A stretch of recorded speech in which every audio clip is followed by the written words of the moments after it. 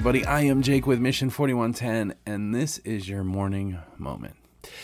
Before we get started, I have a question for you.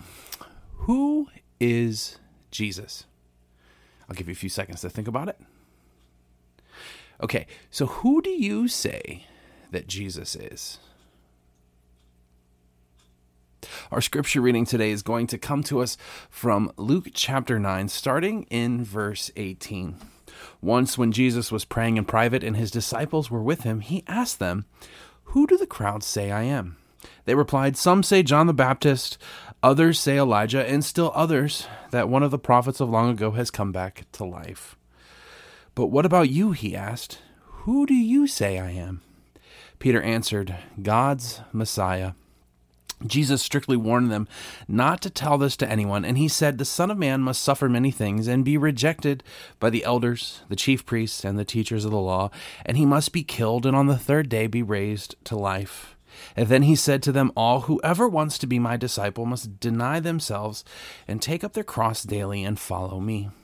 For whoever wants to save their life will lose it, but whoever loses their life for me will save it. What good is it for someone to gain the whole world and yet lose or forfeit their very self? Whoever is ashamed of me and my words, the Son of Man will be ashamed of them when he comes in his glory and in the glory of the Father and of the holy angels. Truly I tell you, some who are standing here will not taste death before they see the kingdom of God." So, let me ask you again. Who do you say that Jesus is? Well, you could go on Google and you could type in "who is Jesus" and click the enter button, and you will get hundreds of thousands of answers, and not all of them are going to be true. Our culture today, I think, has created almost this vending machine Jesus. You put your money in, and then whatever you want Jesus to be, well, that Jesus comes out. You want a compassionate Jesus, you've got him. You want a loving Jesus, you've got him. You want an accepting Jesus, you've got it. But in all actuality, there is one true Jesus, and he is Christ the Messiah. Now remember that the Israelites' definition of Messiah and God's definition of Messiah were two totally different things. They had created a vending machine Messiah. They had said, "You know what? We want this warrior who is going to come and he's going to slay the Romans and he's going to set up a kingdom just for us, and we are going to be the envy of the entire world." They were looking for that knight in shining armor, that warrior on horseback with a giant sword, ready to start swinging in vengeance. And instead, well, they've got a nomadic man who taught love and tolerance, and he defied every definition they had. He opposed all the religious leaders, and quite frankly, he caused so many different waves. He was a countercultural Jesus. And what they didn't understand is that, yes, one day he was going to establish a kingdom, but first, a lot of things were going to have to happen. He was going to have to basically anger all the religious leaders. They were going to have to put him on trial. He was going to have to die a horrible, gruesome death. And then he was going to have to be raised from the dead. And then he would ascend into heaven, and he will one day come back to begin his kingdom. That is what the true Messiah is. And as followers of Christ, we need to emulate him. We need to be able to put our own agendas on hold and follow Christ. That's what he says when we need to take up our cross and follow him.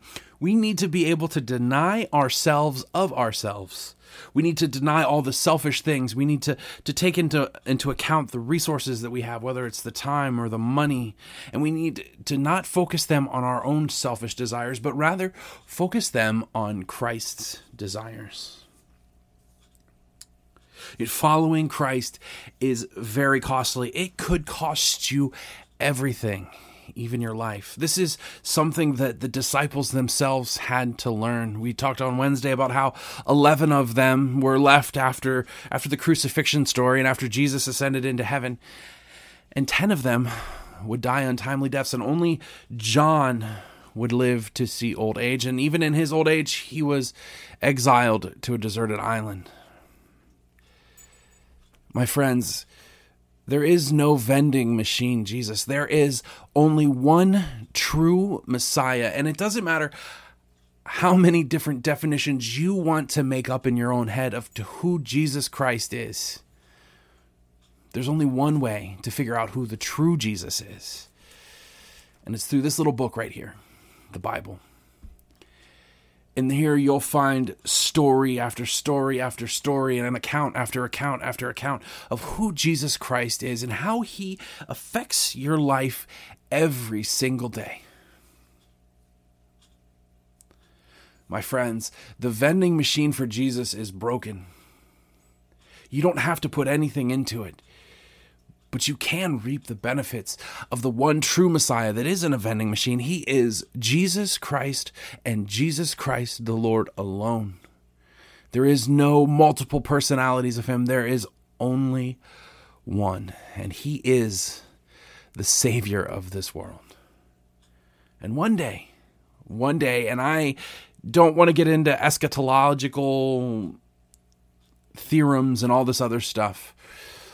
Eschatological is the study of the end of the world, but I feel that we are closer than ever to that one Savior, that one Messiah, Jesus Christ, coming back and truly establishing his kingdom. So let me ask you this. Are you ready to truly pay the cost in following Christ? Because anything less is just superficial talk. Let's pray. Father God, you sent your one and only Son not to be the definition of what we think that he should be, but rather the definition of who you say that he is. And Father, we need to follow that. We need to be just like your Son, Jesus Christ. We need to lay down our crosses, lay down our own selfish desires, and follow him. And yes, the cost can be great, but Lord, we know that the reward is even better. In your wonderful and holy name we pray. Amen. Everyone, I hope you guys have a wonderful, wonderful day. We will see you right here Monday morning. Keep alert, stand firm in your faith, be courageous, be strong, and let all that you do be done in love. Take care. God bless. Thanks for listening to today's Morning Moment. It is my hope that today's devotional has inspired you. And if it has, can you do me a favor and share it? And then just take a few minutes and rate the podcast as well. These two things will help me immensely to reach more people and to help them to experience the gospel of Jesus Christ like never before. Also, don't forget to subscribe so that you can get the podcast when it releases. If you'd like more Mission 4110, check us out on Facebook, Twitter, and Instagram. And once again, thank you for joining us on the Mission 4110 podcast. Take care and God bless.